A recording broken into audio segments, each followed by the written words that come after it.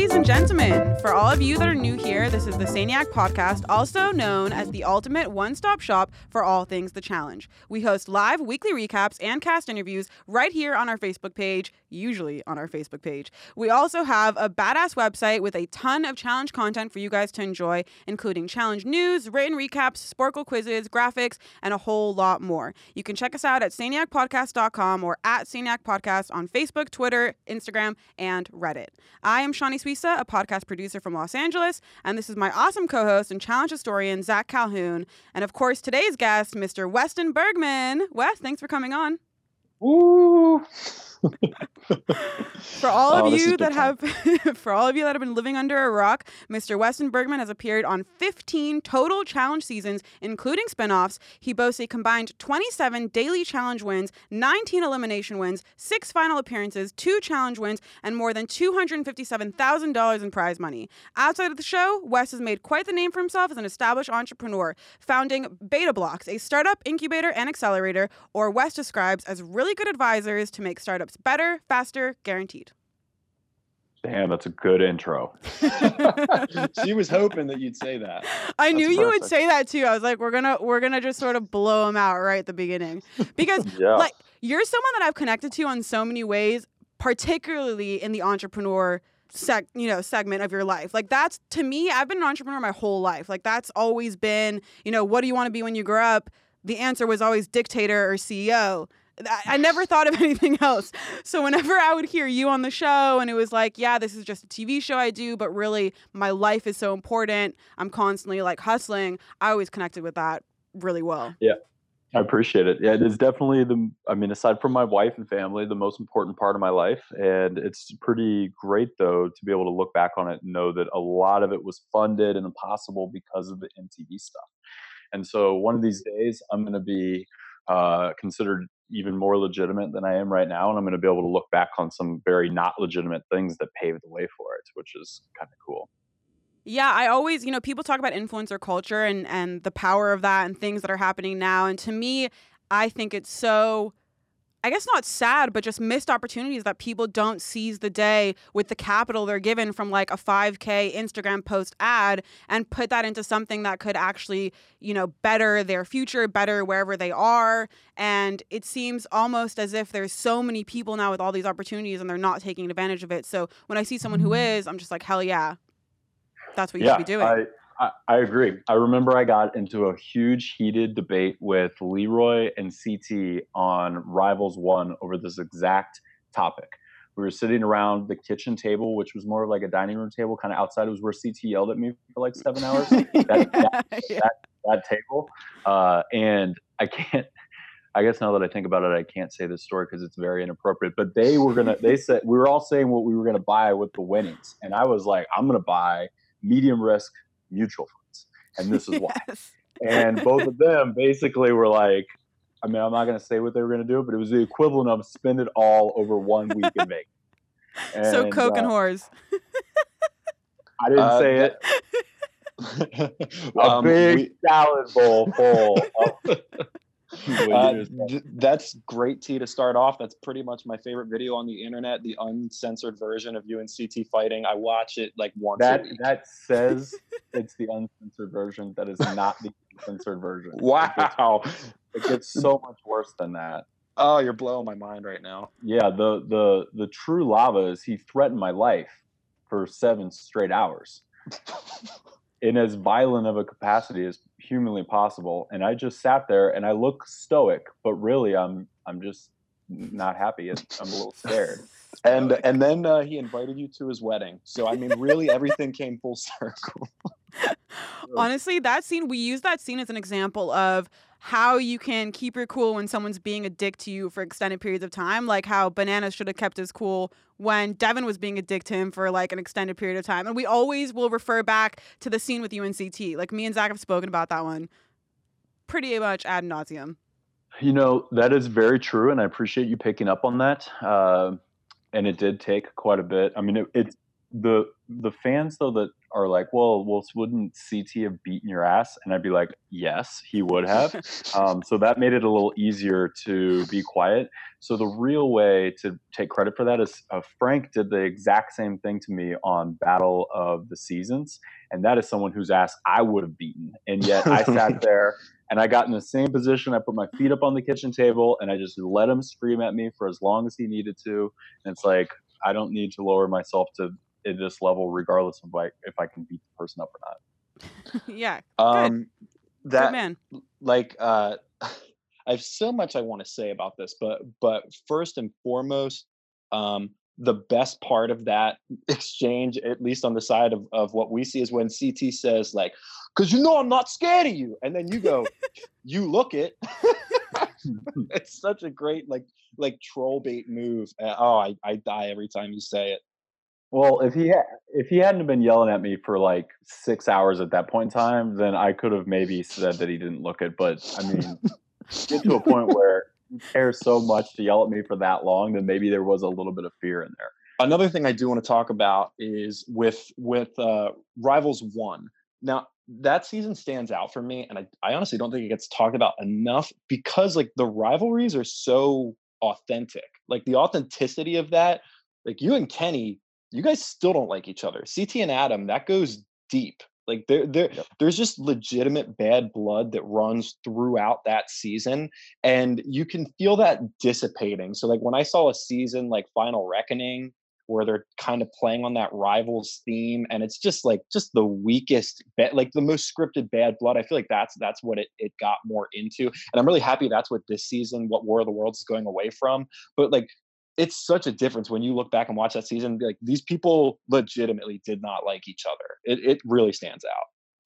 Yeah, there's some good, as a fan. I mean, I watched the Final Reckoning, and I mean, there's some real rivalries that either were formed or that came into it. And not everyone on Rivals One was like the Weston Kenny or whatever. So there was definitely some far fetched stuff back then. They do their best. So in terms of Evan, Kenny, and Bananas and that whole gang, we had some questions about your wedding, also about CT's wedding. I know Zach wanted to run with this a little bit, but I was more wondering because I know you hate Kenny and Bananas or strongly dislike them, whatever it is.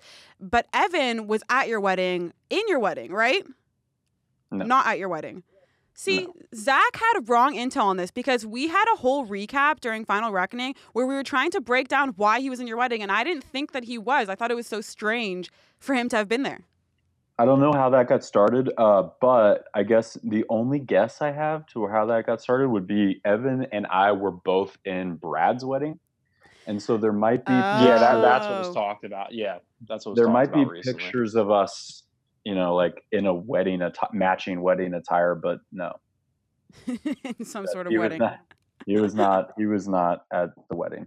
So one thing I do see though is that you look at the people that were at your wedding, a lot of your castmates from Real World Austin, like there were clearly some very like long-standing bonds there, and I think that goes a long way towards pointing out why that was such a strong season, but two, that there are friendships that really do extend beyond the show. Right.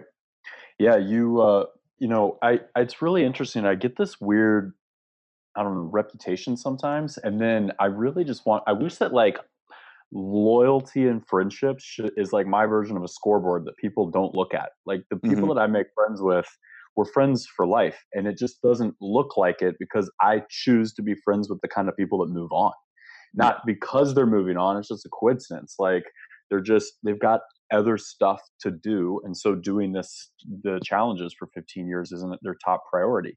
And so when I make friends with people like Nehemiah and Rachel and Lacey and Danny and Melinda and all those great people from my original season, they just eventually moved on with their lives. And I feel like every time I make a new friend, the same thing happens. They go get a job or move on or whatever. And now contrast that with other people, not to be named, make friends with the degenerates that just stay on for decades. And so that's why it looks like they have friends. And it's like, yeah, well, the same. One thing I was kind of hoping when I found out about the CT wedding special, I was kind of thinking like, after seeing some of the people that were involved in your wedding, I was like, man, maybe we'll see some throwback faces. Maybe we'll see like Ace there from CT season, or like David Burns, who I heard, he mentioned that he was friends with growing up. But you could see there's just a difference there. That's not really the kind of guy CT is. Like he's just a different personality entirely than you. Yes, he is a very different personality. Don't want to go do. He is very different than me. But there's two sides to that coin a little bit. The wedding kept getting messed up from a scheduling perspective, and I can understand it as a empathetic man that had just been married. I want to say 4 months before that. Add in a television show. It's a complicated thing what they were doing, so it kept getting moved around. So the only people that could be there were people that could essentially drop everything and come there for it was like 4 days or whatever. So there was like, there was a bunch of people that were invited to the wedding with very, very short notice, some of which might have been the people that you mentioned that weren't able to come. And then there was the people that were also invited to the wedding and invited by MTV who were given a stronger amount of pressure to be there. Mm-hmm. And so so current relevant cast members kind of got that added extra pressure, whereas the other people that very well might still be his friends were given like a 9-day notice. I did kind of have that feeling that there was at least a touch of production, that MTV was making an investment in that series, so that they probably did have some sway over that process. That's what wedding specials are. They're trying to hype them up. They have to get people that are going to get excited, cast members that, the current fans are watching, whatever it is. Okay, so I actually have a bone to pick with you in regards to something you said about Casey being the worst partner in challenge history, because I actually disagree with that. I might be the only Casey stan alive or out there, but I think that there are significantly worse partners to have been paired with, like Caitlyn or like Danny, who has never won an elimination, whereas Casey's elimination record wipes Danny's like clear off the floor. Yeah, good and well that you were taking that statistic and mutilating it. You know exactly why she's got a good elimination record. There's a little bit of cherry picking on that stat. I'm a big fan of a little bit as well. That is the definition of cherry picking. That she doesn't. None of those. Any win that she got with me does not count. But she kept up. Do you think that Caitlyn could have kept up with you during those eliminations like Casey could have? She would have done better than Casey. Really? Caitlyn was like a martial arts master. She's a martial art. She's entertaining as hell. Oh my god, martial arts master! That's a cherry picking right there. She's great. That's right there. She's tall. She had good size. It's less egregious than what you just did. And West could have made do with that. She was tall. Caitlyn also is very rational. Well, I mean, on a relative scale of challenges, she's rational, and you could talk to her, and she wanted to be there. And Casey was just like, "If we go, we go." No, that's not why I'm here. Yeah, no, that's not the situation. What a precious soul. Speaking of Danny, someone that you are a close friend of. I do have to know, because you guys played a couple seasons together. Did you feel hampered having to go into a house and kind of be tied to Danny? Some might say that he was almost like an anchor to you, and to try and like work with him through all that. Did it feel like he held you back a little bit? I definitely don't want to say held me back, because there was pros and cons that I think added, when put all together, ended up as a wash. So, the moral support and having a friend be there, the prison aspect of things isn't as harsh when someone's there that you actually like. Yeah, that's not going to show up on our screen. So that's like, that makes helps. A lot of sense. Yeah, when that you helps a lot. But otherwise, it's such a complicated game that to add in a variable of a real life friendship that means the absolute world to me, it definitely, I don't know, it's a lot of moving pieces. Yeah, I could see that. I mean, I would like to have like that kind of that support. To me would be more valuable than, let's say, a good ally at times in the house. It depends on the ally. But no, I mean, Danny was very supportive and helpful in a lot of capacities. And like, unlike Casey, like he really wanted to be there. And I can do a lot with someone that wanted to be there, and I can't do hardly anything with someone that's there for the wrong reasons. And may I say, Casey is one of the sweetest girls that has ever been a part of my life. I wish her the absolute best, but she just was on the wrong television show. Like, Yeah, she needed to be on a Real World. She would have smashed a Real World season. That would have been That- fantastic. That's why you're one of the Yeah. best that's ever done it, though, Wes. Like, look at the nice bow that you just tied on that. Casey cannot possibly have any issues with that, and you know, she might even feel pretty good about herself after you just said that. So that's really nice. she's very smart. She's beautiful, and you know, I mean, what else do you need other than smart and hot? Yep. It's a Okay, good so combo. tell us about there's rumors going around on Vevmo. I don't know if these were actually true that Casey dated TJ. Was that a thing? If that's true, would be the first time I've heard of it. Oh, damn. I really wanted that to be a thing. That was like something that I was always holding on to for a while. I You've think been that's a standing stretch. And you know, I'm sure that TJ in his single years would have turned her down not because she wasn't cute, but because she couldn't run fast enough. Like TJ has very high athletic standards. All right. That's So incredible. speaking That's of a joke. That's a joke. I have no idea what is going on. He's a happily married man and has been for a while, and I'm pretty sure he never touched Casey. all right. So we'll keep it at that. At least the rumors are now slightly put to bed. Zach had some questions about the Johanna story with the house deed. Zach, take that one away. I was just like rewatching The Ruins recently, and Johanna makes that mention about, you know, having her name on the deed to your house, and she makes a threat that she'll, you know, make your life hell because of that. What is the story here? Like, what is the timeline on that of you guys purchasing a house together relative to like deciding to go your separate ways? Okay, so years wise, I'm gonna be all kinds of confused. So we bought the house when I was a sophomore or junior at Arizona State, maybe sophomore, late sophomore, somewhere in that vicinity. And then we went our separate ways maybe a year and a half or 2 years later. And then we filmed The Ruins maybe 6 to 9 months after that. So we had it for 3-ish years, somewhere in that vicinity. And we made it cost we invested in a bar in Hollywood, and which cost the same as as the down payment on the house. And so, and all that was happening at the same time. And I didn't have any credit because I had never had a job or a credit card because I went from high school to rich. And so I don't have credit, and Johanna did because she was older and apparently I don't know what the rationale was, but she put the name or the house in her name, and I put the bar ownership in my name. And so that's just kind of how that worked. So I just gave her the cash, and then we eventually sold the house, I want to say 2012ish. And everything was on the up and up, but so that's kind of the story behind that. Okay. Nice. How long were you living in LA for a while?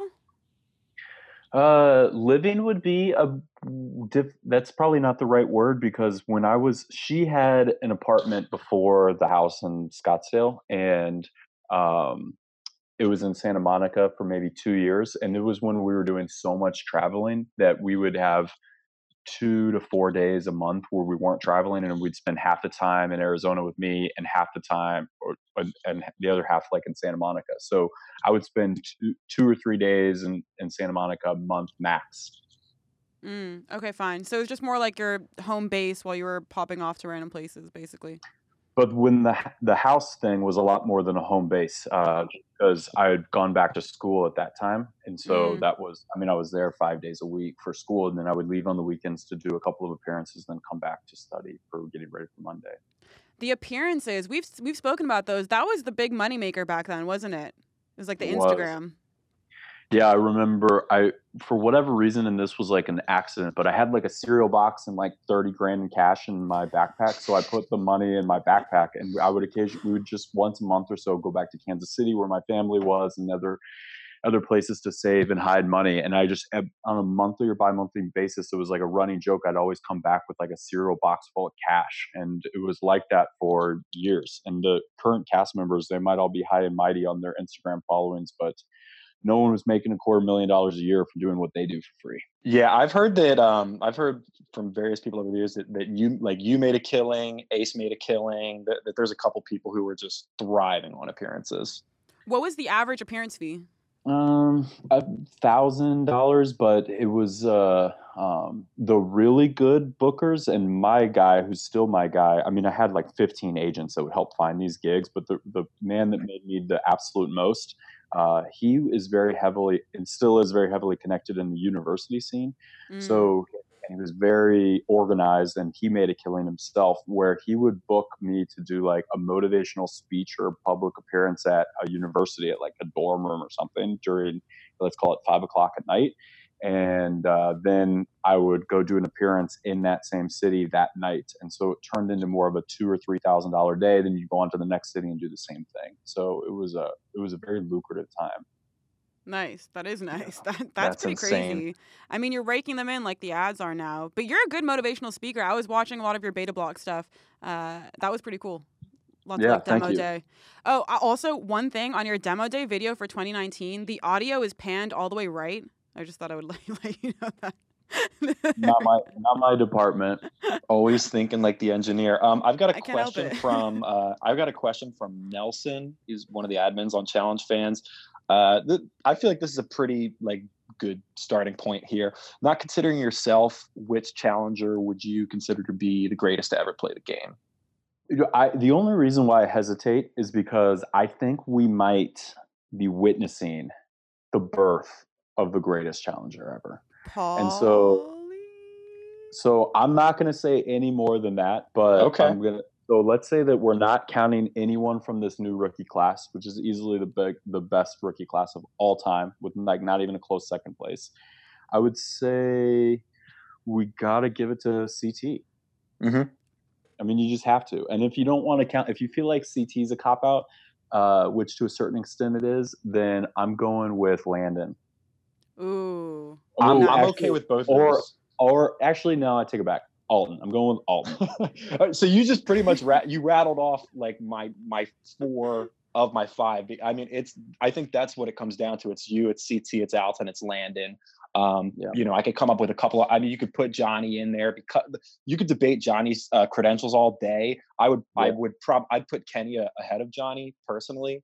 But CT, in terms of just pure, like, I mean, you have to bring it all. You have to entertain me. You have to be like, you know, a threat politically, athletically, like in the games. And even with all the seasons that CT lost or that CT got himself kicked out of, you know, you look at the shape he came into Rivals, to Gauntlet 3, it's like insane. It's pretty crazy. Whoa. Some of those, yes, but I would like to take credit for the shape he came into in Rivals 2. So he came in, his first win. This just, no one ever talks about this because it never made the show, but it's very important. Both of us came in horrible shape. He has just spent like 35 straight days in South Padre with Knight. And so that he came in as complete nutter wreck, like the worst you've ever seen him. And like, as a reminder, we won that season. And I'm like, dude, we have been given a gift, the gift of each other. And so what we're going to do is we're going to run every single day. And then you look out and there was nowhere to run except for a very long deck. We got up to a point where we were running like 10 miles a day on this deck. I had the worst shin splints. It was like so bad. But by the end of it, we were in phenomenal shape because we had like 6 weeks to run and there was essentially nothing else to do. And we fit the last challenge before the final was that like in the ground thing that you would and that was, there's a reason why Bananas starts throwing up after just 3 minutes of sprinting, and we just broke the game because we were so good at it, because we had been running for 6 straight weeks. And it's where our bond probably was formed more so than in any of the games or in the finals or whatever, was that we would spend hours a day just kind of working on that, knowing the finals were going to be a run, and we ended up lapping Bananas and Frank. That was honestly so it wasn't even close. I miss Rivals finals. Like those were pretty phenomenal in terms of what we've seen in the past few seasons or compared to the past few seasons. I appreciate those because they were so grueling. Like they were so intense. I actually feel like, and like we said, like we don't do the spoilers or anything like that.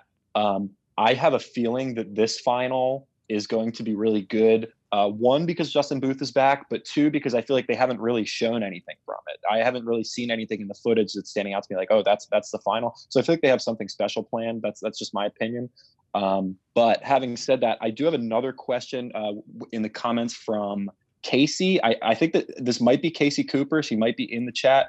She wants to know if she wants to know if you've always been a Royals fan. Now, for me, even though I live in Pennsylvania, I'm actually a lifelong Royals fan. I grew up loving the Royals. So like the 2015, yes, the 2014 season for me was epic. A man after my heart.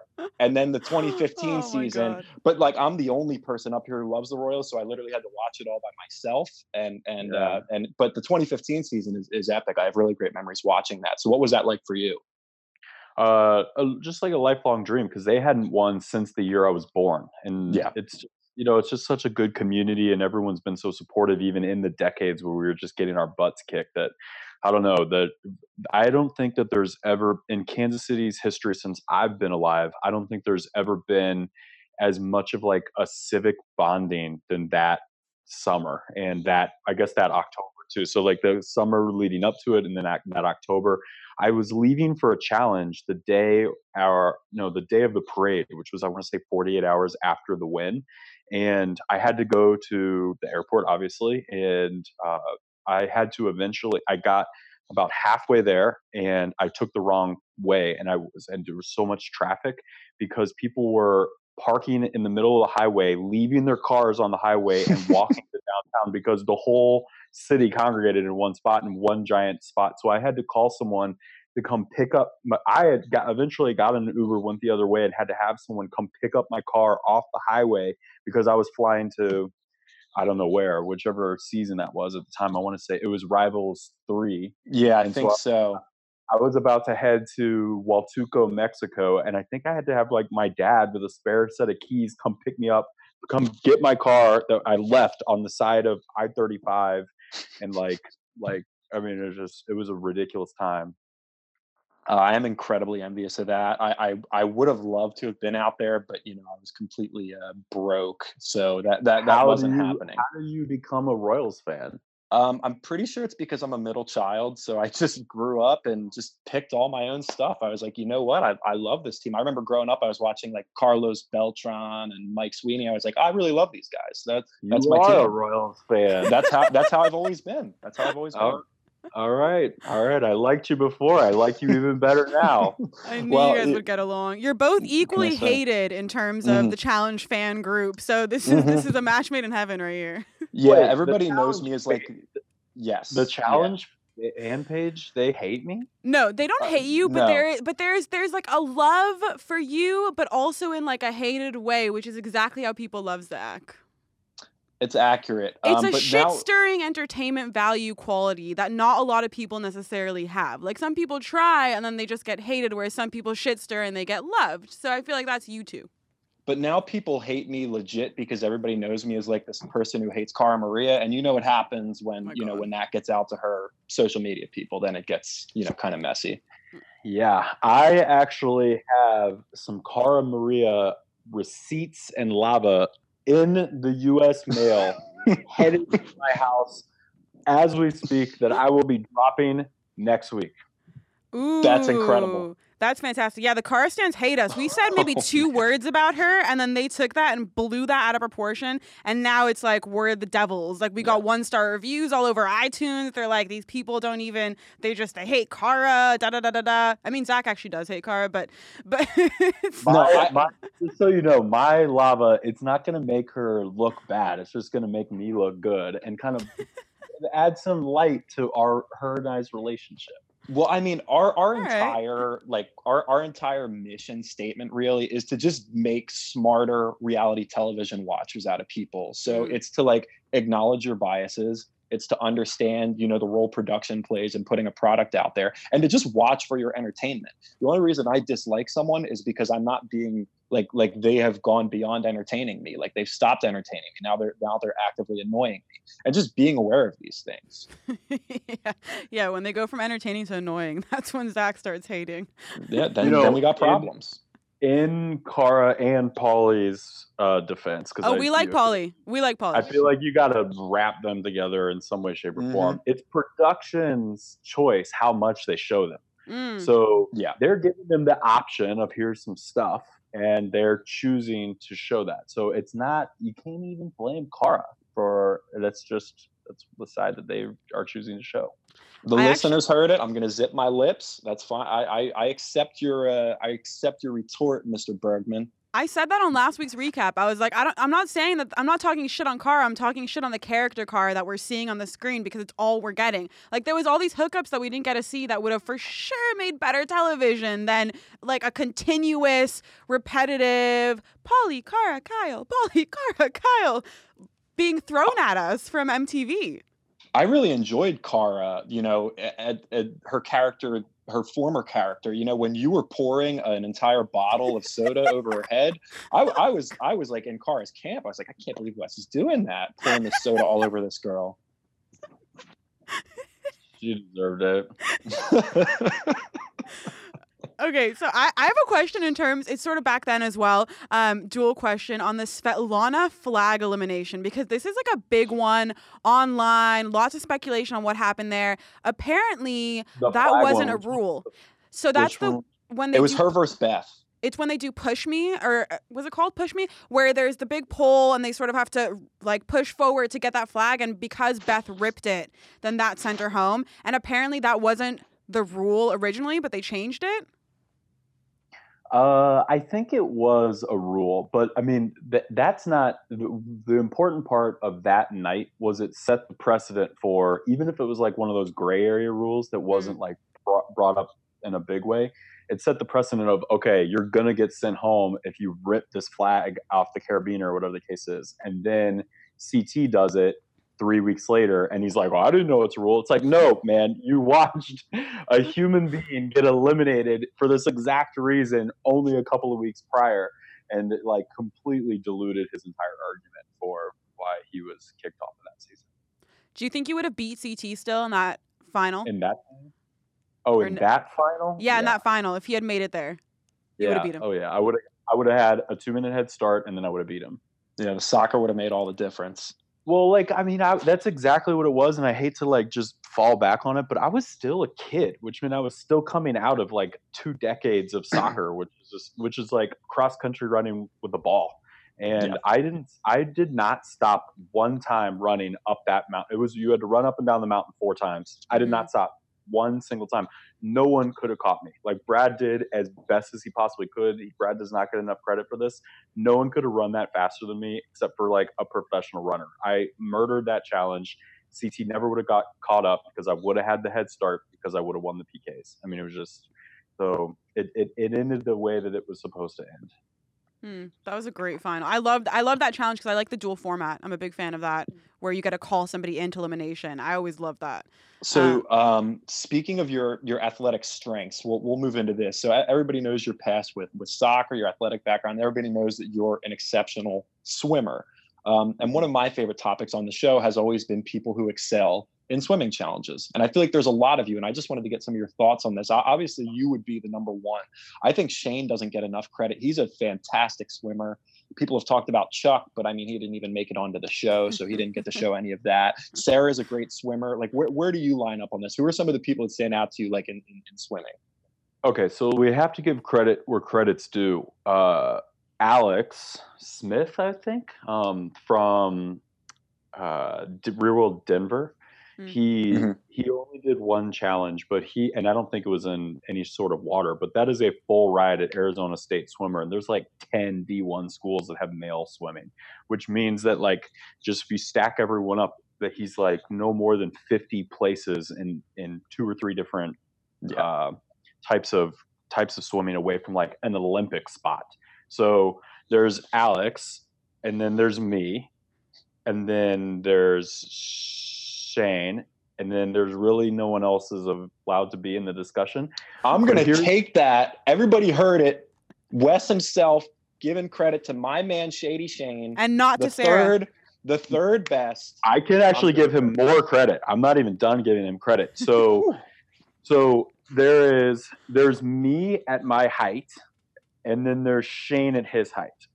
But Shane is just a naturally better swimmer than me. I just spent more time training and had better coaches and all this stuff, which means as I get older, which I'm old, my abilities goes down to about right here, and Shane just kind of stays right here. Wow. So I am only like a little bit better than Shane right now because I honestly think he might be a naturally better swimmer than me. It's just I just took the sport so much further that at my peak he wouldn't have been able to touch me. But what people see, everyone's like, "Oh, Wes is such a good swimmer." Wes is I haven't been in a pool doing laps in since I was 18. And I'm 34. So like that's a skill set that I'm never going to completely lose it, but I'm not like really good anymore. It's just all the other people are that bad that I just continue. It really is tragic to see some of these people get in the water. Oh my God, when they can't even swim at all, I'm scared for people like on those heights water challenges. When they plug their nose on the way into the water, it's unbelievable. It's mind-boggling. I was in a conversation. I was talking shit on people that do this. I don't know if they've said this or not yet, but my partner can't swim at all. Like D can't swim. He cannot swim. She's the only Australian she's the only person. She's from a country surrounded by water. This is incredible. Yeah, no, she can't swim at all. I literally had to teach her how to swim. And in the process of figuring this out, I came outside into the courtyard to vent, and I vent to Cam. And I'm like, oh my God, what idiot comes on the show not being able to swim? Like, that is like maybe I can excuse your first one, but after you realize you can't swim, why don't you go take swimming lessons? Like, I mean, it's absolutely ignorant. And then I walk away, and 4 or 5 minutes later, I realize Cam can't swim either. And so I'm like, oh shoot, I just completely, no wonder she was so quiet. But then you look around, there's like 6 people that can't swim. Like they're casting people that will drown. It's wait, who else can't swim? Who else can't swim? Cam, D. But Leroy, of course. Oh yeah, Leroy. It's tragic. It really. He's been trying so hard. He's been trying for years. I mean, Ammo been trying. No. Ammo gave him swimming lessons. No, I'm sure. I've given him swimming lessons. He tries a little bit, but he doesn't try so hard. Like, I mean, oh my God. He does a funny scene once a challenge, and that makes it in the show like he's trying, but that's not trying. Listen, bottom line, I'm sick of people talking shit about my guy Shady Shane. You heard what Wes said. Wes, I also really hope that there is water involved at some point in the season, because I always do get a kick like when there is a water challenge and you're involved. Like you clearly get that extra pep in your step, and it always makes me crack up, man. Like you're like, oh yeah, this is my shit. I'm going for it. It's so funny. Like anytime there's even like, let's say there's a bucket of water or something that you can't swim in. Like if there's water associated with everyone all like when we're in the bus coming up and there's like a water truck or something, everyone's like, oh my God, Wes, you got this. This is yours. It's like people they don't really get it. But people have been talking a lot of shit when we were filming, because they were like, you're not going to get any swimming challenges because we're in the middle of the desert. And so I don't know if there's going to be any swimming challenges. I'm hoping. Fingers are crossed. Something tells me that they'll find a body of water somehow. Okay. They'll find a well. Everyone's going to be like, Wes, there's a well. You've got this. Let's hope so. All right. I have to ask you about the Evan, CT, Adam, everybody dynamic on Rivals. Why did you guys think that Evan and Nehemiah could beat CT and Adam? And did you really think that? Or was that just a ploy to get 2 big dogs into an elimination together? So the lava. You ready for the lava? Very ready. Okay. So it was definitely a ploy to get CT in as many times as possible. That's not lava. Yeah. And I had no sway in what I'm about to say. I tried to prevent this as much as humanly possible. What I'm about to say, I had nothing to do with it. I tried to stop it, but Evan had a hard leave date. He had to go to he was starting some new college thing, and he had to be somewhere. I want to say he did like a semester in Israel, or that sounds familiar. Like, hey, I lived there for 6 years. Well. Startup Nation. He lived there for like a year, I want to say, and it started before the challenge ended. And so he was like, just throw me in. I don't care. So he essentially just volunteered to go in. He was like, don't make it look this way or whatever. And I had nothing to do with it because that meant that my best friend, Nehemiah, was getting thrown to the wolves because of this. And I told Nehemiah exactly what was happening. And I was like, there's nothing I can do about it. Like, I don't know what to tell you. Like, if you got a part, that's why, like, in that day's daily or the day before or whatever it was, Evan just jumped off the thing and doesn't even try it. Like which way to the jungle? Yeah. Yeah, which way to the jungle? And it's like, why would someone be joking? Because he was literally trying to get thrown into the jungle, which, you know, that kind of stuff happens. And but it's the last time that MTV saw him. Wow, that's pretty good tea right there, especially because Israel has to do with it. Like that's amazing. I mean, I work at the Jewish Journal. Like I'm fucking surrounded by Israel. Well, speaking of eliminations on Rivals 1, there is a long-standing like fan rumor. I don't know that there's ever been any verification of this or anything, but fans have kind of run with it as they will, and they'll say that Johnny cut Adam a deal to throw the elimination, the final elimination on Rivals, the Adam CT against Johnny Tyler. I have heard that. And I don't know for sure, but I would say my best guess is that did not happen. Adam was completely out of shape, probably never has been in shape. That was a very difficult one. And there's no way that he was that good of a faker. I mean, there's just no way. Like, he was like dying. He was dying as much as Bananas. I mean, that was the same one, except okay. Now that I think about it, the one I was referring to earlier wasn't in the ground. The one you're talking about was in the ground. Yeah, I see what you're saying. And the Thailand one, was above. Yeah, they built what do they call half pipe? So one was a half pipe in the ground, one was a half pipe outside of the ground, and Bananas threw up after the one outside of the ground and didn't in the first one. So he did pretty well. So I really don't think that he threw it. I just don't. But I wouldn't put it past Bananas. I wouldn't put it past Adam.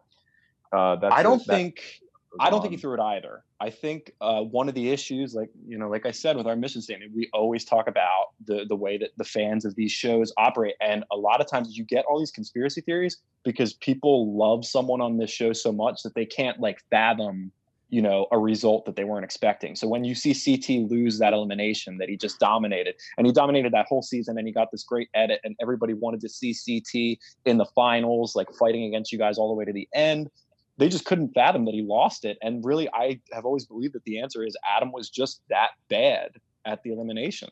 That's what it was.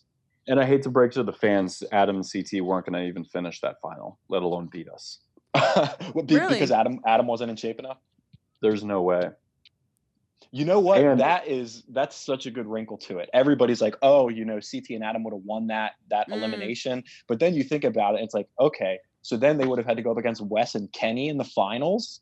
They would have got murdered. I mean, we murdered Johnny and whoever his partner was, Tyler, murdered them. I know that goes down as Johnny's win, but let's be real.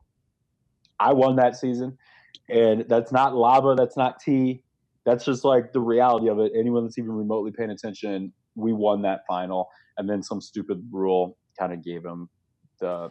Yeah, those piss me off so much. I know you've touched on this as well, in terms of the Zach final versus Cara and things like that. That stuff, we would rant about it all of last season. The genderless challenges that would happen with the equalizers and things like that, and that equalizer in the final, which was total bullshit for Zach in that moment. What do you think about the regular eliminations and dailies where it was men versus females, and they would put crazy equalizers to even it out? On Final Reckoning? Yeah. Do you remember when they would do the puzzle one and stuff like that, and they had zero tension on Cam's harness? Yeah, that's what it was. What I'm gonna say is I think I don't think they'll ever do something like that again. I think that they will, if you ask them, acknowledge that there was a small mistake made, but it came from a good place, right? If you think about it, this is the company I mean, I don't want to gush on them too much, but this is the creators of the real world. A lot of my generation, this was the first time you would see that diverse of a cast, and you would talk about issues that your family wouldn't talk about or you wouldn't learn about until much later. I mean, they have always been great and prided themselves on treating everyone equally. Mm-hmm. And if one of the ways that they can do that is to build just a little bit of an equalizer and have a male going up against a female, then that can be very fair and very entertaining. It's just what I think that happened is it would take hundreds of a large sample size to figure out what a true and fair equalizer is for each of those games. Mm-hmm. And sometimes they hit it on the nail on the head and sometimes they didn't. And I respect what they tried to do. And I think that they realized they were a little bit off the mark. And I don't think that they'll do anything like that again. Yeah, definitely learn their lesson from those eliminations for sure. I think they figured it out right away, pretty much. That happens like throughout the show. You if you watch every season, like you're gonna find stuff that they tried, it didn't work, you move on to something else. So you have to chalk it up to that. You can't just focus on the recency of it. Like that's a recent outrage. One thing I do in terms of like the future of the show, one thing I want to get your thoughts on, Wes, are a lot of people clamoring for, people are torn. You've got a lot of people who want to see old school players come back. Shani and I, we kind of lay in the middle of that. We understand that the new players that are being introduced this season are so important for the show. They're have massive followings. Fantastic. Yes, and they're bringing it. Fantastic. But I also see the need, like there are people I want to see come back on the show. Like I want to have that those one or two people every season who you're like, yes, I have not seen this person. I want to see Alton on the show. I want to see Landon on the show. I want these people to get another shot. Like, where do you sit on this? All right, this is where I sit. And let me put this out there. I, to a certain extent, am a feminist. I hate saying that too much, but I've like grown up in my older years. We've invested in more female entrepreneurs than any other incubator in the United States. So like, Woo! I am all about this. And so this is not a knock on women. This is a knock on our women. Just notice that nuance. Mm-hmm. It's very, very important. Emily has moved on. Evelyn has moved on. So the question for people that want to do an OG cast, notice how everyone's like, oh, I wish we could see Alden. I wish we could see Landon. I wish we could see Darrell. All that's true.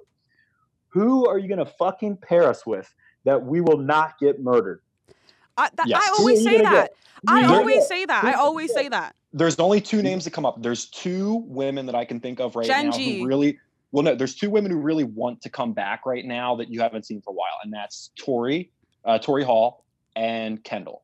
I thought I loved Tori a lot more than on the show. So Tori and Kendall are going to help me beat Ninja and Maddie. No, they're going to listen. I'm not going to. Stupid.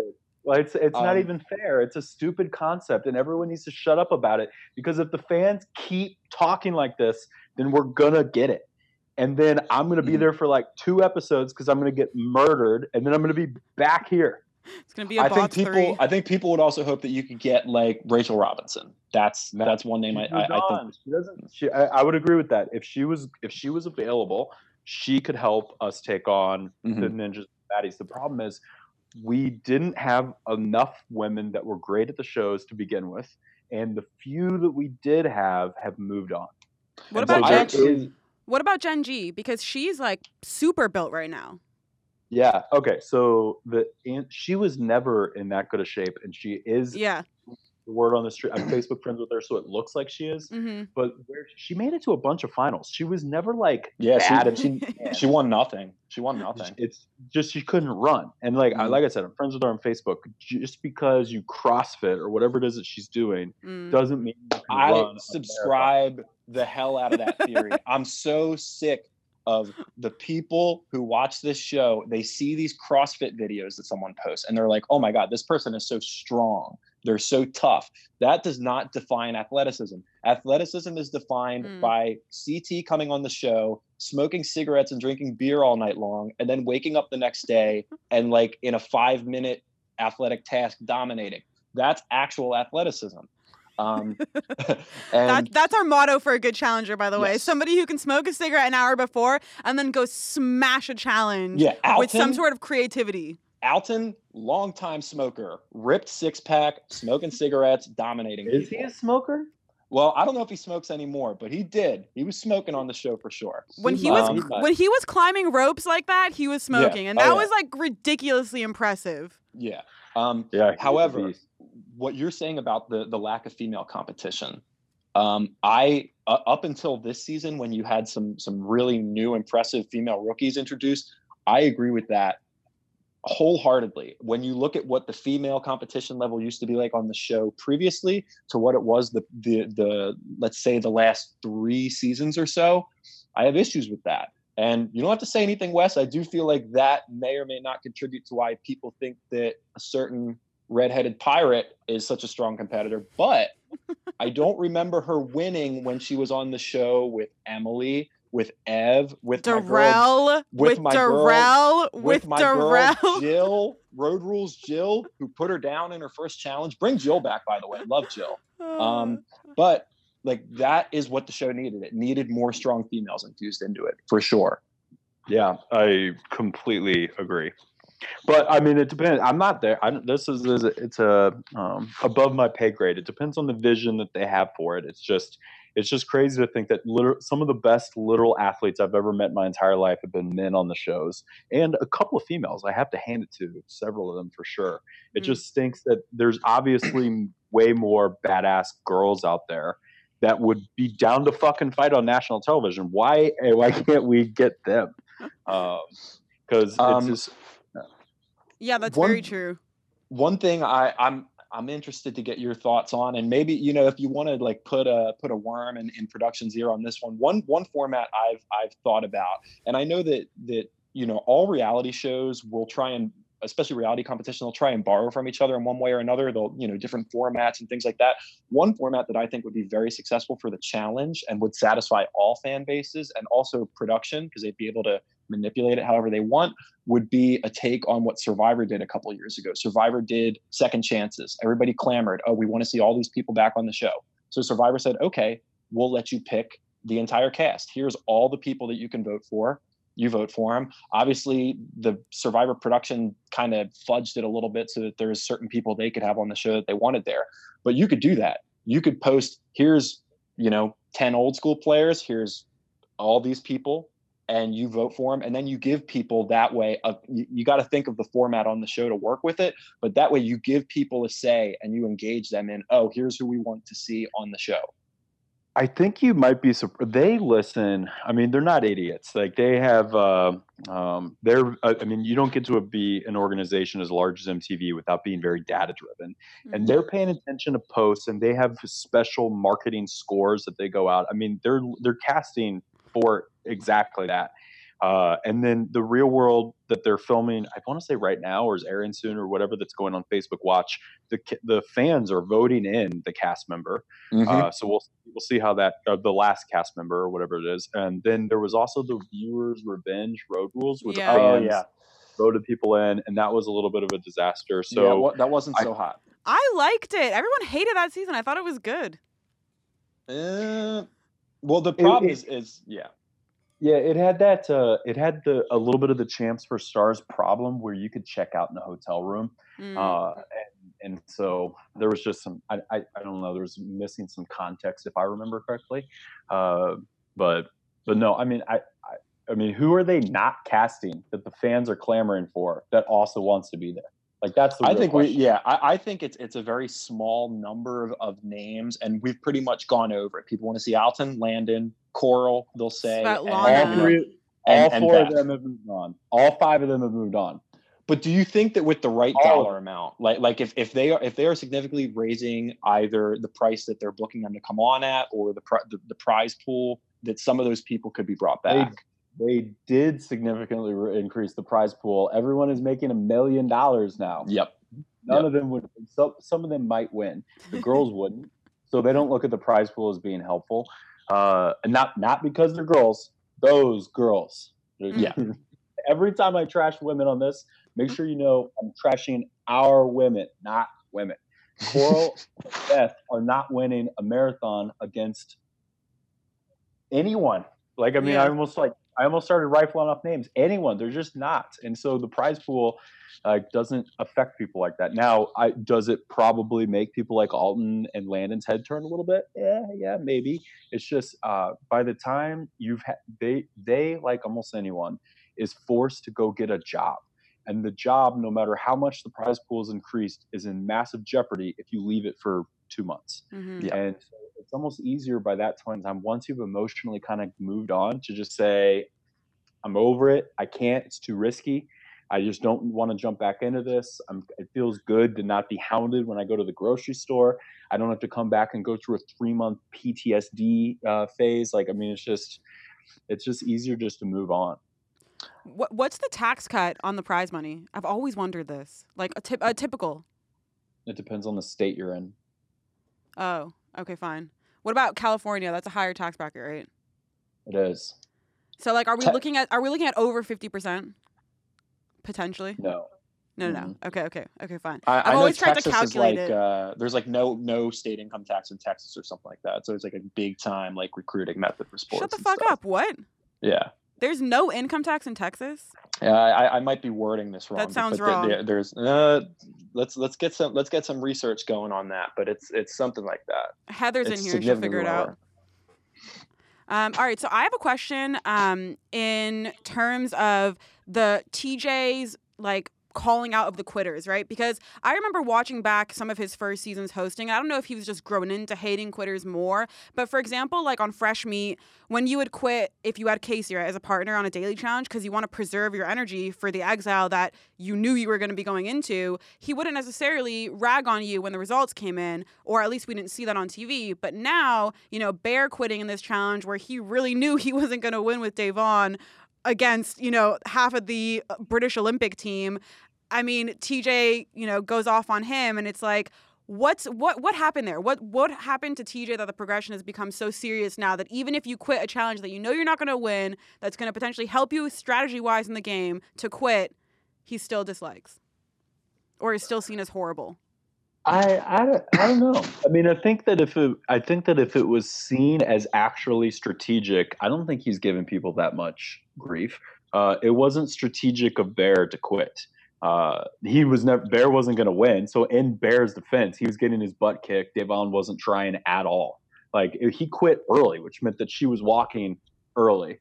And so why run 8 miles or whatever it was, or why walk 8 miles just to get last place? Like, I mean, I feel for him a little bit because he even though he doesn't really look it, he's actually pretty darn athletic, and he was in fairly good shape, and he could have kept up with some of the better runners on that. And it sucks to be literally chained to someone that didn't come in prepped like that. Like, as much as we just trash the people that come in and can't swim, Devon was walking before she had gotten to a mile. So how is it fair to Bear? How is it fair to Bear that she's walking and can't even run a mile? And so I kind of feel his frustration, but there's also a little bit of I think TJ is really coming into his own as a host, and he knows that that's part of his brand. And so when he sees an opportunity, he jumps on it. Yeah, branding is definitely important in today's day and age. Yeah, he's definitely learned to lay it on a little thicker with the quitting in recent seasons, and like, people love it. They're waiting for that. They eat it up. It's since Dirty 30. He sort of got his voice on Dirty 30 when they gave him all those lines. Well, like, he always felt, and I hope I'm not speaking out of turn here, but he always felt like he was a host on someone else's show. And over the years, it's kind of become his show, and it's become more and more like home. And the people that produce it with him are like his family members. And so, he was there to do a job before, and now he's there not for his livelihood, but for one of his main passions is doing this gig. And so I think that he just cares more now than he did before. And also because the competitions and the competitors have heightened so much, now it's like the bar is raised so much higher. Like, who cares if you quit back in the day when people were putting on chicken suits and stuff? Like, who really cares? He didn't.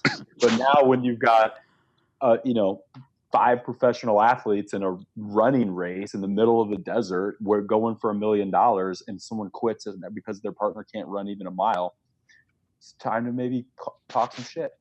It's true. That competition's increased so much over the years. Yeah. It's crazy now. I know you mentioned I think was it a tweet or maybe an Instagram comment about recruiting all females from like D1 soccer teams across America to be challengers.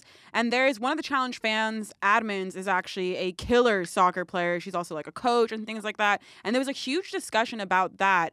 Have you ever talked to production about potentially going the route of casting all female athletes or finding more female athletes in that area? Because I feel like that would be so fantastic.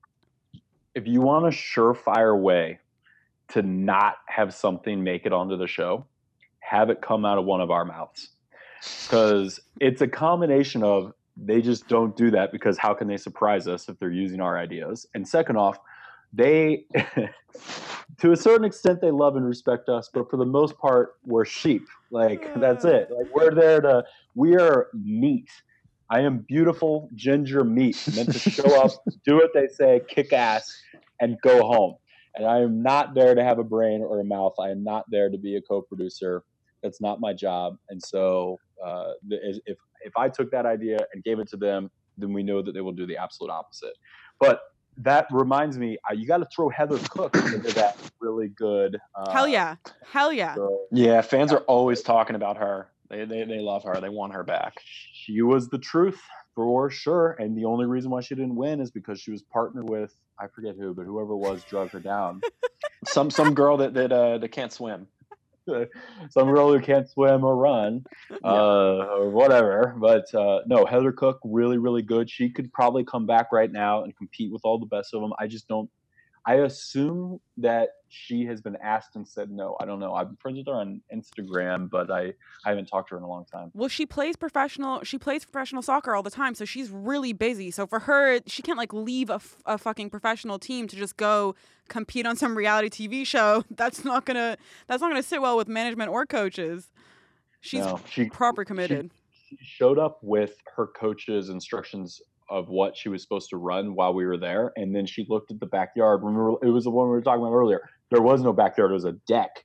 And so DT and I work with it, but she just completely got out of shape, and that's probably no, but not out of shape. But no, she's a monster, and she just doesn't get enough credit to her name.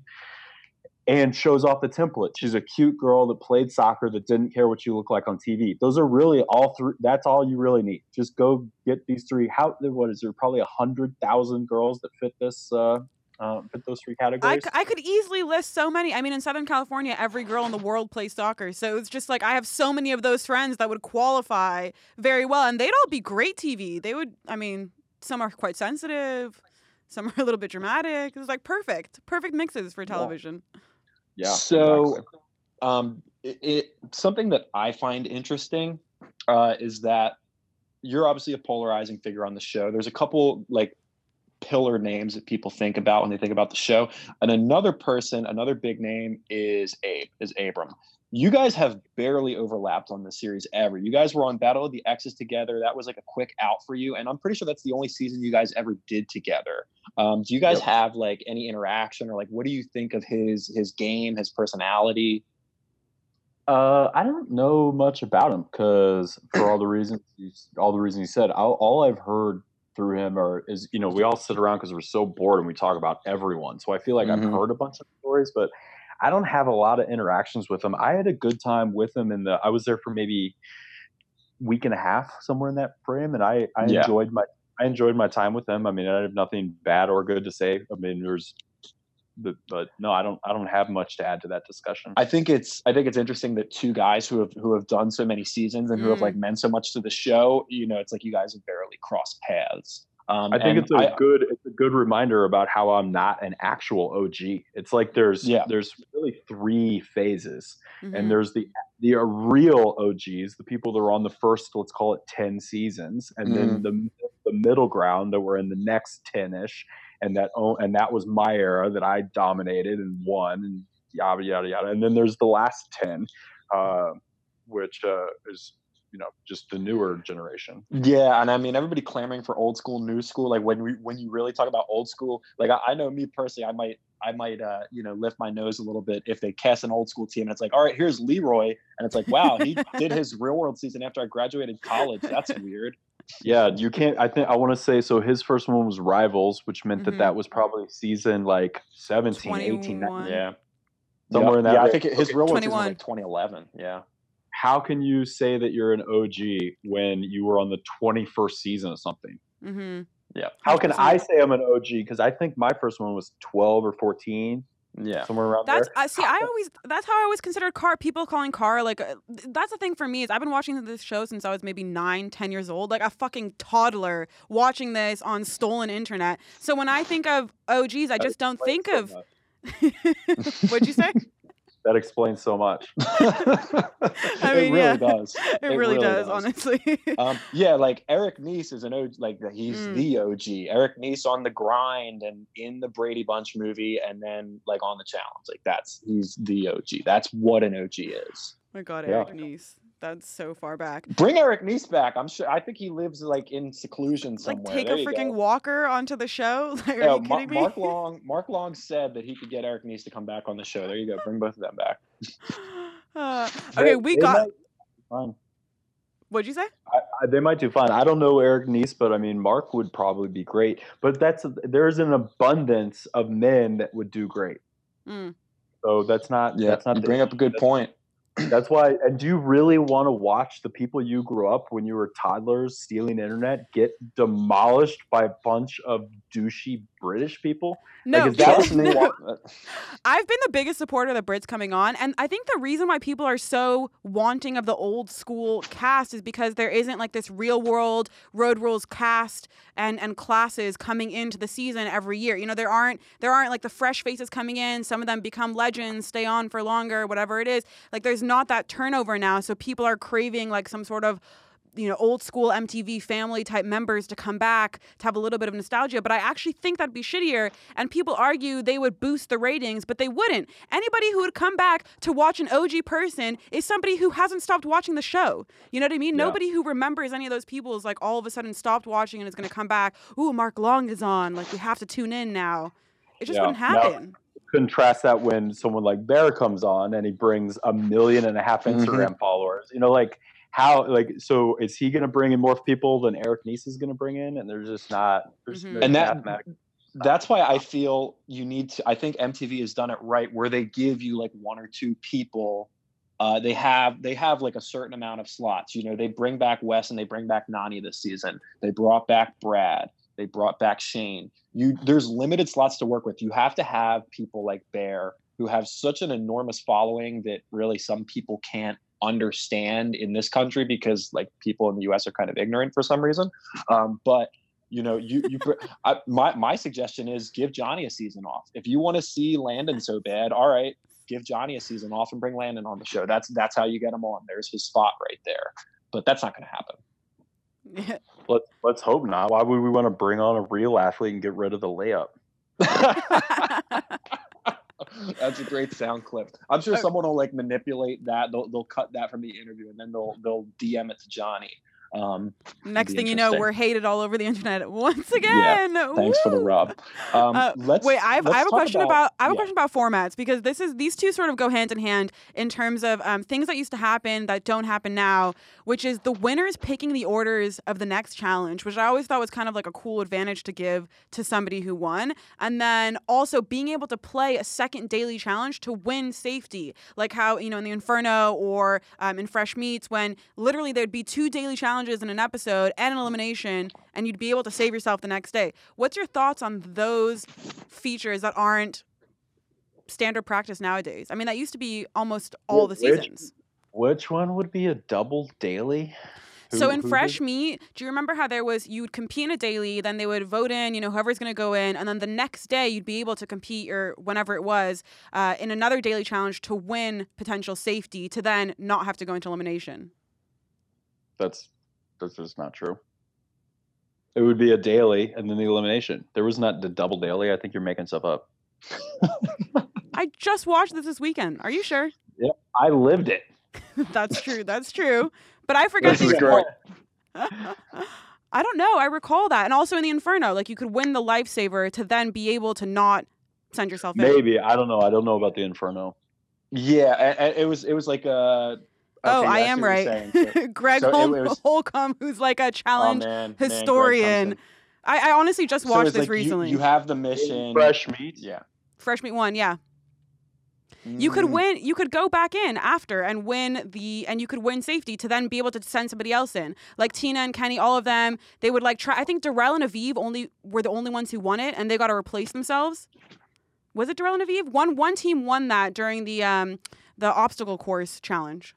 I think Wes was too busy just like getting ready for eliminations every single day and getting ready to have Casey carry her like really light amount of luggage on her back. I don't remember this at all, and I think everyone who's saying it is wrong. But I might be the one that's wrong. I wouldn't care if I am. I'm just saying I'm pretty sure it was relatively basic. You do the daily, then Casey and I would grab our backpacks and we'd go for a couple mile run, and then we'd go back to the house. We'd do a daily. We'd go for a run. We'd do a daily. We'd go for a run. And it was like that until the finals. I'm gonna side with Wes on this one. I'm gonna side with the side that's right, and also the 4 people in the comment section who agree. And because that's just what happened. I watched it this weekend. I'm telling you, that's how it went down. Anyways, why irrelevant. Are you watching Fresh Meat 1 this weekend? Because I'm interviewing you today, and I really care about the research I do. We're true professionals in the field. It's like, man, I really want to go back and I want to watch this party all over again. Like, I want to watch what happened at this toga party. And just like really get down to it. That's how deep this fan base goes. That toga party was sick. Yeah, we're like a nerdy bunch. We've done a handful of toga parties. Did we do a toga party on Fresh Meat 1? No. No, I don't think so. No, but there was an epic toga party, the first one ever during the hurricane. That was the first battle of the seasons. We always talk about that. That looks like an all-time rager right there. I might have to ask the Miz about that someday. Okay, so what's your thoughts on picking the order then for winners who pick the orders? Because that used to be standard practice. I mean, almost every season that was the format. The winner of the daily would pick the next. The next one. That was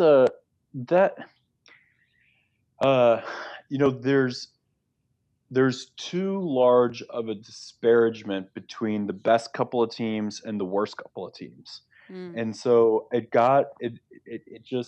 just added too much momentum to give to the already best teams, right? It would just so the best players would get an advantage to just continue winning, and it was just the same thing over and over and over again.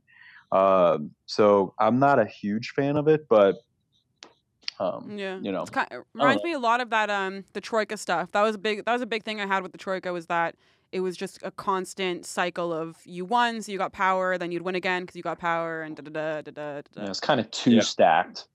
I'm a bigger fan of what they did this season, where whoever gets thrown in and wins gets the relic, because now it's kind of like, okay, for whatever reason, you're down on your luck. So here's something to kind of get back into the game to a certain extent. Otherwise, it's just you keep throwing in the same people over and over and over again. It's just they need to spread that out a little bit. Yeah. So there was a rumor going around. I mean, I don't know if it's a rumor or not, but that Zach picked you to go in to the elimination so he could lose and give you a relic. Was that even remotely true? No. Not at all. That's some Johnny Bananas window dressing right there. Bananas hears what he wants to hear, but Zach was in a position where he gets paid a lot of money these days to be on the challenge and to stay on the challenge. So like there's bonuses, and that's where his girlfriend was, and there's just lots of everything was. He did have something else that if he was to be eliminated, that he was going to go to. It was a wedding that it was quasi important. Like, and his whole family was like, just play the game. If you're going, you might as well do it right. And Bananas, when he hears this, he hears, oh, Zach's got a wedding to go to. So therefore, he's going to throw the challenge for me so that way I can stay here. And so that was what went through Bananas' delusional ass head. And Zach's like, no. And second off, if I was going to throw it, how can I throw it while all of these people are telling me where all the countries are? And Bananas couldn't climb that thing. Like, it was one of the most... It was bad. It was so embarrassing. Like, that was bad. That was really bad. I felt bad for him. And that's how you know it's bad. Like, this man... He's slipping off of it, all that. No, yeah, he is. He's literally slipping off of it, and he has figuratively slipped. Period. He's not slipping anymore. He's slipped. He's on the ground. Slipped on a banana peel. He is done. Like, he's never going to do anything impressive in this game ever again. Did you see our graphic that we made of you, Bananas, and Zach in like a romantic gay threesome? It was the funniest fucking shit. I think so. Your hand is like delicately placed on Zach's thigh, and Bananas is on the other side, like hugging him. Yeah, I did. It's so funny. Yeah, that's why Zach blocked us. I was actually really liking Zach on this season. I wanted them to stick around. I still love him, but yeah, he blocked us on Instagram. I'm pretty sure it was for that graphic. But honestly, that was so good. Like, if someone made that of me, I would follow them. That's. Well, I did send your guys' Turbo and Nani graphics, both Turbo and Nani, and both of them thought it was funny. I had to explain why it was funny, but Nani was creeped out at first, but then loved it. We'll take it. I'll let Reddit know, because there was all these questions. I wonder how Nani feels about this. Like 4 of them right on our Reddit post, which was so funny. I when it comes to Johnny, I really do think he's kind of backed himself into a corner, because he's going to keep doing the seasons, but he, like, politically, he's played himself out, and he just keeps losing, and I think he's kind of in quicksand right now. Like, really, his best bet, and I don't think he'll do it, is to do what you do, and that's to take some seasons off, reset, recharge. That would help. That would help a little bit, but honestly, all he's got to do is just show up and treat people like human beings. Mm-hmm. Like, he just goes into his room and he tells stories. And if you want to come in and listen to his stories, you just go in. And he doesn't want to interact. He doesn't want to talk game. He doesn't want to think. He doesn't want to do anything. He doesn't want to innovate or evolve. Like, it's just ridiculous. Like, he has the brand and the momentum to turn this into something if he wanted to. And instead, he's just going to keep playing the same tired game over and over and over again. Nani said, when I sent her this photo, she said, "Oh my fucking God, who the fuck made that?" And I said, "Saniac Podcast." And she said, "That is disturbing. Laugh my ass off. That's fantastic. I'm glad you like that. With Turbo, at first, I think he might have been a little offended, but then I explained to him that it's a sign of respect, and that I said that the mother tattoo in America is really a sign that you're a badass guy, because only badass guys get the mother tattoo. That's true. He's like, oh, okay, I see. It is funny. I will post now. That's fucking hilarious. Great. God, I reached out to his manager. I really hope he comes on. Turbo's such a legend. Oh my God. That would be an interesting one. I want to talk politics. Not U.S. politics, but challenge politics. You are probably known as the most, like, political strategy-based player in the game. First and foremost, what I want to say is, and you went up against her in the ruins. How do you compare yourself politically, or at least how do you respect Susie's game? People would say that she's, like, female-wise, she's probably, like, the most political female that played in her generation. Do you think she was good at that? Okay, so that was the only time that I've ever met her, and she wasn't very nice to me. I was getting bullied left and right. Standing up for the good guys and the good people, and she was just part of that squad. She obviously wasn't even remotely as in charge of that or whatever. So it's not I'm not throwing her under the bus with everyone, but she was a support structure for the bad people, and definitely was not very nice to me. We're cool now, but she didn't do a single thing when I was there that was politically savvy in the least bit. She just bitched a lot about my antics, and so and I don't have any recollection of what she's done prior to that. But I was I thought I watched some of the shows, but you guys are really reminding me that I must not have watched any of There's that a lot stuff. of seasons. Now, in terms of your own like political game, what is something that stands out to you as like maybe the best or one of the best? Like what's a really strong political move that you made on a season that stands out to you?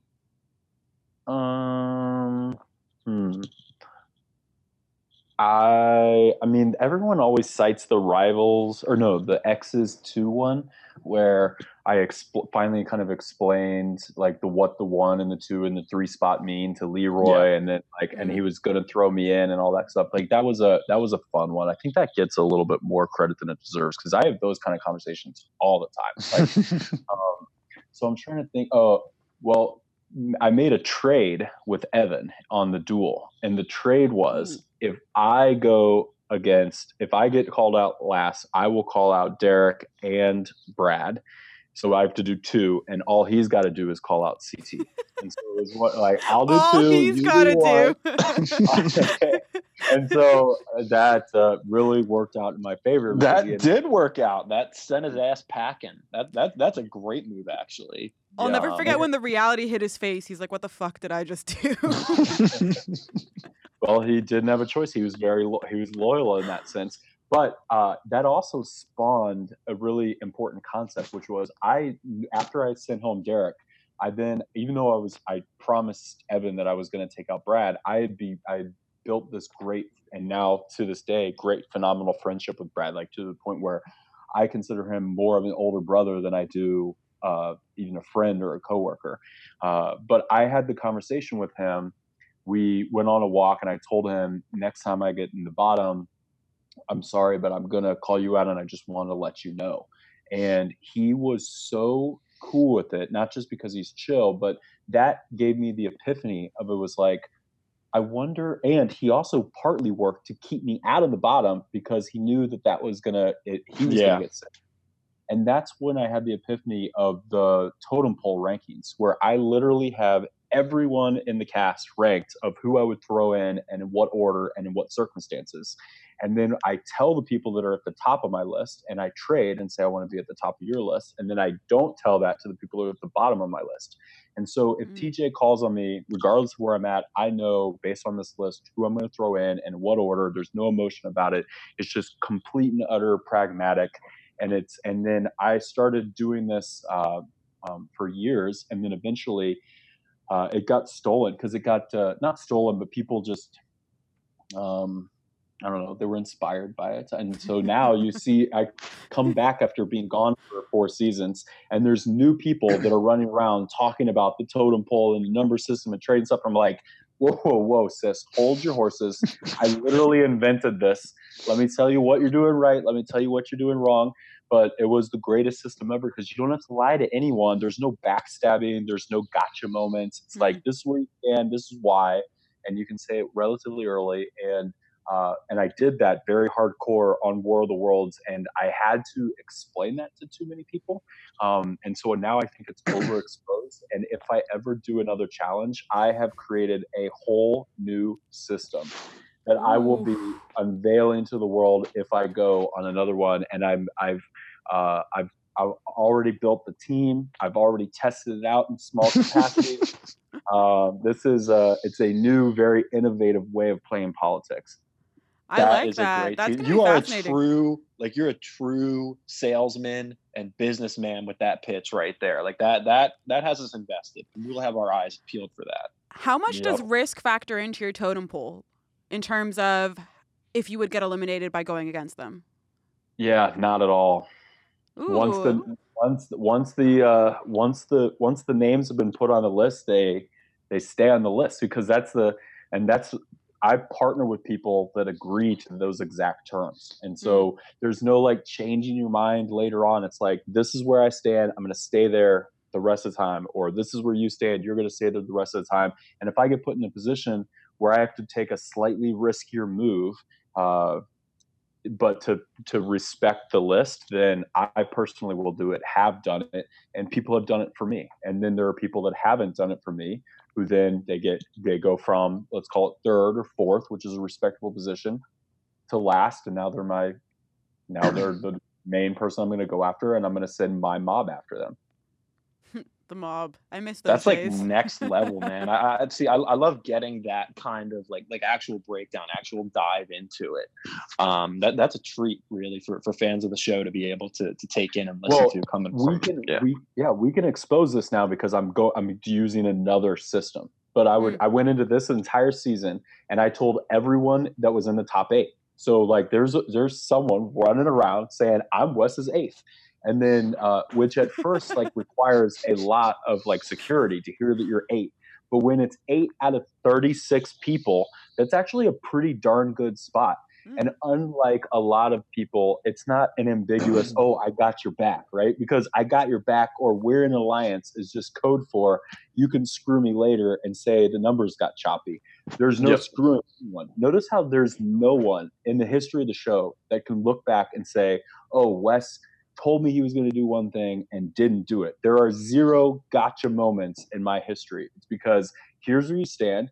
And if you get sent home, it's because you were lower in that you were than whoever else was left. I mean, I told you straight up to your face, here's the list. I even in this season, it's written down and I have it in the closet. So there were some people that were privy to this information and some people it just went right over their head. But I'm like, literally, I'm going to write it on a list in a closet. You can come anytime you want, open up the door and see your name is still 7. Or whatever the case is. And so I make decisions completely based on the list, and I have it all the way ranked out. I mean, you don't need to rank it all the way to like 30th or whatever, but and I stick to that. And it's just now I had to explain it to so many people, like, why do we do this? Why is it safe? It's the best way to form these alliances. And now so many people know it that I'm afraid that I can't use it again, but I have an evolution of it and I can't unveil it to you yet. I brought it up to the people that if I ever go on it again, who I would work with, and they're like, whoa. We are excited to see that one unleash. It's kind of, I mean, it reminds me, a lot of your gameplay really translates well into the business world because this is the simple idea of under promise, over deliver.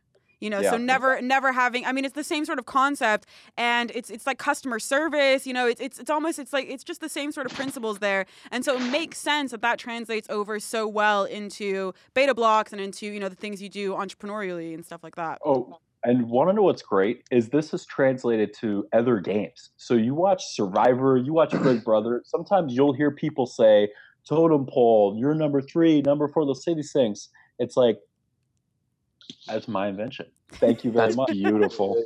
I mean, it has been passed on to other channels, and obviously, like there might be some crossover there. Some other people might have come up with it, but it's the fairest way to play and form real alliances. You know, I get this weird. You know, they're like, "Oh, you're a master manipulator," all this stuff. It's like, I'm only manipulating you if you're like in the bottom 10. So there's a bunch of shitty players out there that are mad, but there's no one that's ever like been that's actually on my list or ever been even close to my list that is mad about the way I played with them. None of them. Well, who do you think right now, in terms of the Brits, has the most potential for the future, without including spoilers? But who do you think up until this point in the season shows serious capabilities?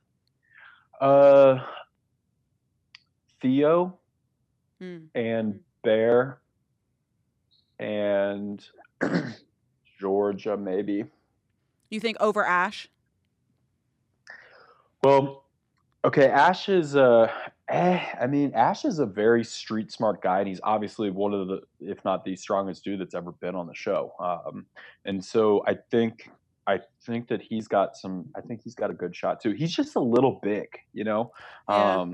You know, you have to be such a well-rounded person, and it's just it would be difficult at that size to do some of the agility-based games that we have to do. That's what it seemed like to me as well. Like when you have that much muscle mass, like it can limit your flexibility almost. And you know, body control and things like that are such a big part of the kind of this is the perfect amount, right? Like it's there it is. Definition. It's enough to like look good in board shorts. We're about to meme the shit out of that.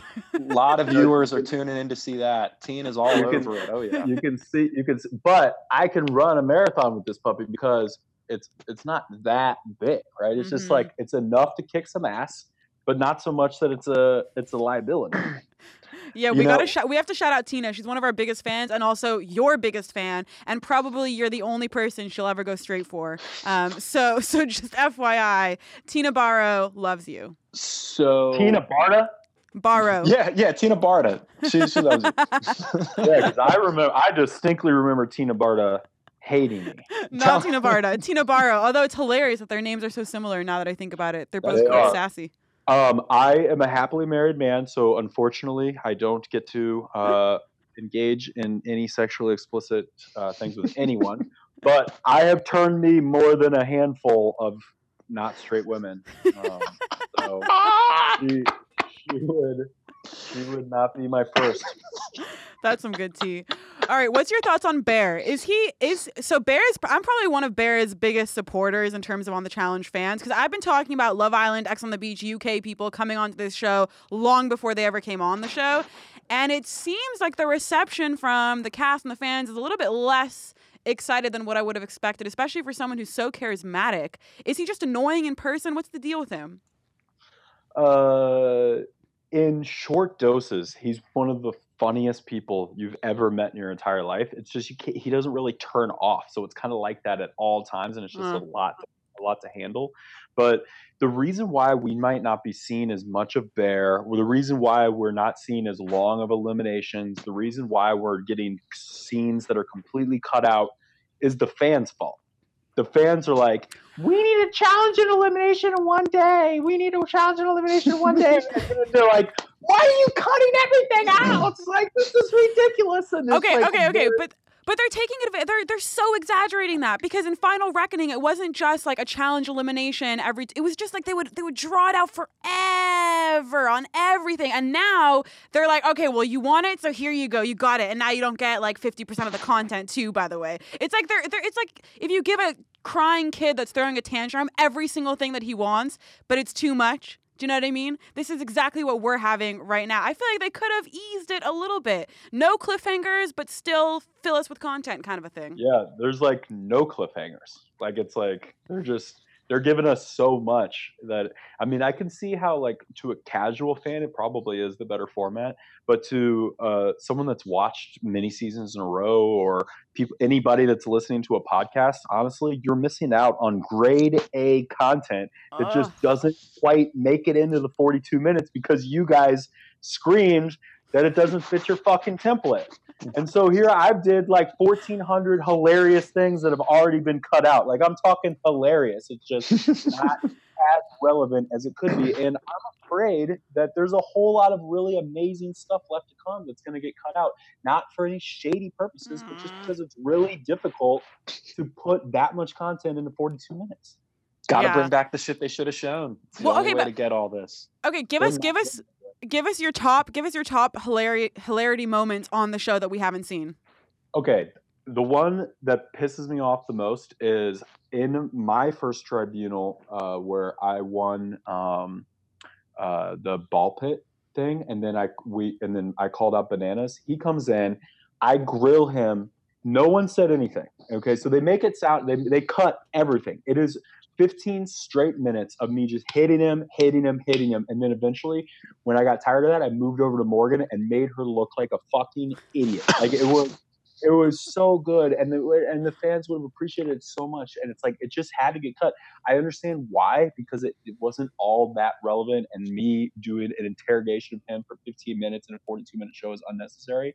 But the most relevant question that he answered was one that kind of made it look like he was strong-arming me, when anyone in that room was like, oh my God, R.I.P. Bananas, Jesus. And it was hilarious because, I mean, I knew I had won. I knew I was bringing him in there. I knew I had him by the balls. And so I had pre-written like 40 questions, and I would reread them. And then anyone that's not hilarious, I would cut, rewrite them. So it's like I just hammered him. And the stuff I was bringing up to Morgan, she couldn't keep up. She's not, mentally on that level. As sharp. All right, what's some other stuff that the other cast members have done that we haven't gone to see? Well, Hunter had a full-on like relationship with one of the Spearmint twins. Oh yeah, we're having them on Friday, so we'll be able to hear their story from that. Spearmint. That's hilarious. There was a lot of hookups we didn't get to see. Zahida and Ash, that was like a big deal as well, I guess, that we never really got but they put that in the preview. That one was more of flirtation. The Julia one, I mean, I don't. He's not going to speculate. Yeah, I'm not going to speculate. I wasn't there. I'm not. None of my business. So, Wes, when you talk about, your strengths on the show and, your physical attributes, your social attributes, your mental attributes, unfortunately for you, the one thing you have that could be defined as a weakness, it's really hard to like train and practice at. Some people, if they're bad at puzzles, they can just like buy a puzzle book and practice that. But how do you figure out how to untie knots better? How is this possible? I mean, it's really hard. Like you might have to like triple knot your shoes together every day and then get yourself free. It's tough, man. So I remember. Okay, so I have wireless headphones now that I use like when I go do anything other than what I'm doing right now. But before, when I had like the normal like Apple headphones or whatever, the white ones that have the cord attached to it, yeah, I would have like flashbacks every time I would go and try to untangle that, and I would be so bad at getting my headphones untangled because I'd be thinking back to that cut of elimination. And then now, like, oh my God, to have Bananas have shit talking power from that Champs vs. Stars 2 season where he beat me in a thing that was like literally made for me because I couldn't untie that stupid knot. It hurt to see. Yeah. Cost my charity like $50,000 or something like those lines. I mean, it's the knots, man. Like you are your Achilles to heel. not untie. You're to not untying what Leroy is to water. It's crazy. Like you have everything going for you, and it's just these knots. It really is true. And Jordan, even though I came back in the puzzle portion, Jordan, a one-handed man, beat me in the not untying portion in Champs versus Pros. In the spring break challenge, we redid that knot thing that my team got. Wow. Like, that's on YouTube. I'm gonna have to watch that. That is a straight up like one knot after that is my downfall. Not so fast. Oh my.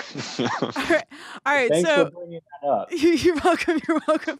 I love the gimmicky names. The gimmicky names always get me. Like whenever TJ says something that's hilarious. It's like I said, like you can't really practice that. There's no practical way. Like granted, you have your 75 businesses or whatever the number everybody likes to say. So I know you're doing well for yourself. Way more. They bring in like 20 a quarter, right? Am I right? So what you should do, honestly, Wes, is that knot contraption, that elimination that they do where it's like the big jungle gym and you have to tie the rope knot on it. You should build a replica of that.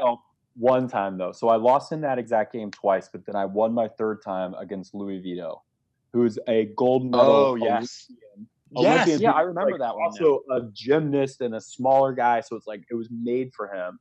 But thankfully, I had experience in that one. I think you got to build like a replica. Build a replica set in your backyard, some kind of knot device, and just go to work. I feel like that would be Instagram gold right there. That would go viral. My dog would love that shit. Yeah, that's a really good idea. Bootstrap would have a field day. He'd be going. Does he like ropes? My dog's obsessed with ropes. Hey man, Tiger Woods. Tiger Woods has like golf holes in his backyard. You gotta rep the brand. Wait. Okay. So talk to us about beta blocks because I'm dying to get to that sort of side of you and that side of your mind. When did you start this? When have you known that you were going to be an entrepreneur? What was the whole process there? Well, that's a lot to unpack. Are you sure you want to go down this boring topic?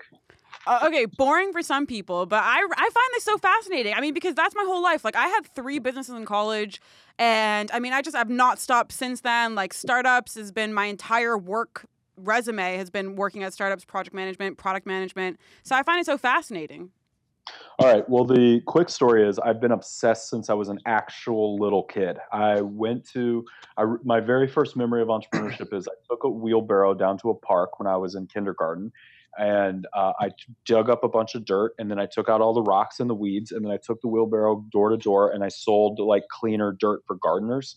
And then my dad helped me build a lemonade stand, which we still have to this day. It's like a little Charlie Brown style orange lemonade stand. And Paulie's calling me. Oh, we have him on next week. We have him on next week. Scheduled. Yeah, talk to him. You're live. This is massive. You're live. You're live on the Saniac podcast. And you'll also be live next week. Well, hi. Can you hear him? Yeah, we can hear him. They're saying, I just hear you. Yeah. Okay. They can hear you, but you can't hear them. I can't hear them. I thought I was talking to them next week. You are. Yep. But you, I told you I was. I know, but how long are they talking to you for? I want some pizza. The question the fans have for you, Paulie, is what do you have to say for yourself? When it comes to what? I don't know. Future goat of the challenge. Let's. I don't know. Let your conscience give you context for that question. No, I'm just joking. They don't. Oh, they're not on right now. No, they are on, but that's not the question. But the question I do have for you is tell the fans what you think about me. Ooh. Tell the fans what I think about you? Yeah. All right. Well, the one thing I will say about Wes here is after watching him on seasons and thinking that I knew kind of how he would play the game, I can say that the fact that he is able to change his style of how he plays the game every time so that it's not the same thing is a true testament to the kind of game player he is. And he's one of the only vets that I can say I respect in the sense of being able to A, win challenges, B, win eliminations, and C, keep someone like me in my place.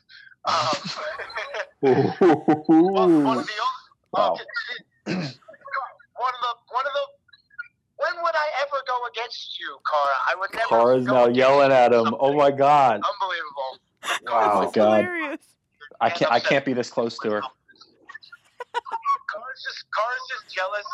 Cara's just jealous because I'm talking about you, and she wants all the attention. And she blocked us on Twitter. Yeah, tell her to unblock us.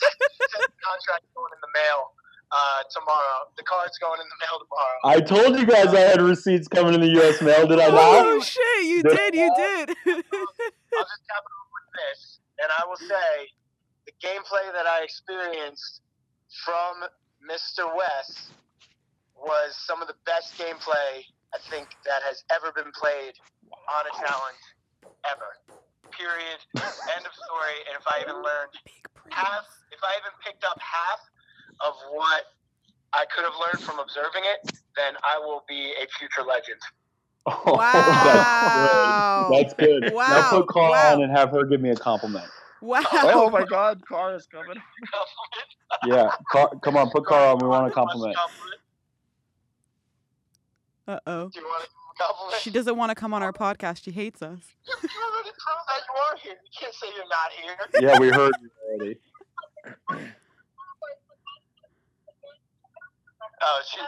Her argument is that because she gave you a compliment when Zach called you out in an elimination, saying, "Are you crazy? Why would you call out Wes? He's the elimination king." That's compliment enough. That's kind of a big compliment. Very begrudging. Only one compliment per person from Cara. Heartfelt. Yeah, give me something that's not on national television. Just like give him something that's not on national television. No, that's about his dog. We know his dog. No, that's not a compliment. Talk about how he's actually a nice person in real life and not a piece of shit. Ooh. like other castmates. All right. She said she admits that you're actually a good human in real life, and that you do honor a deal. Yes, Cara said when you make a deal with the devil delivers. So it's kind of like a compliment. Yeah, it was a backhanded compliment. If you're religious, then no, that's not a compliment. If you're religious, then no.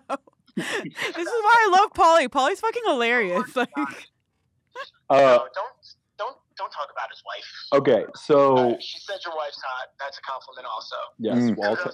That's true. And being able to lock down a winner. Yep, I use the ranking system to get my wife. Okay, hey, I'll talk to you later. I got to get back to this interview because we're just enthralling content.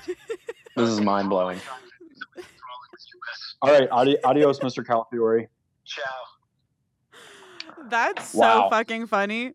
If only Cara knew whose podcast she was just on. Like, she blocked us on Twitter and a whole thing. That was hilarious. That was epic. That was like super meta. That was like, we're talking to you. You're talking to Paulie. Paulie's talking to Cara. It's like when you look through a mirror, with a mirror behind you and there's like a million reflections. Podcastception right there. Yeah. Mm-hmm. Yeah. Whoa.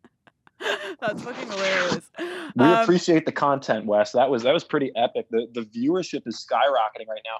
I'm really sorry to all the viewers that Facebook is down right now. So we're all doing this on Zoom. We don't have the normal interaction that we do. Like I know so many people are asking questions right now, and it's like of course it happens when we have this guy on and we have more people watching right now at one time than we've had. And I know people are dying to ask you questions. I am sorry, but I really hope that what we're saying right now, like I feel like the content has been really good regardless. Yeah, I think so as well. Yeah, I have to finish it up. Bootstrap, come here. Oh, give us a little cameo, Bootstrap.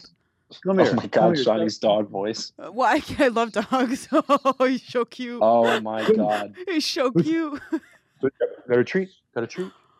Oh, look at that face. Wow, he looks so soft. Is he soft? He looks so soft. So soft. Oh, little Bootstrap. Yeah, I think this is a perfect place to end this off. Honestly, thank you so much, Wes, for tuning in. For everybody listening, we have the Nolan Twins on Friday, Pauly next week on Wednesday. Lots of content rolling through. I know Challenge Mania is taking a break, but we are not. So tune in every single week here, SaniacPodcast.com, the only and best Challenge fan website out there right now. Definitely take a look at that. Wes, thank you again. Honestly, this was fantastic. You're very welcome. Thank you guys for having me. All right. We will see you guys all later for our recap. Woo! Bye.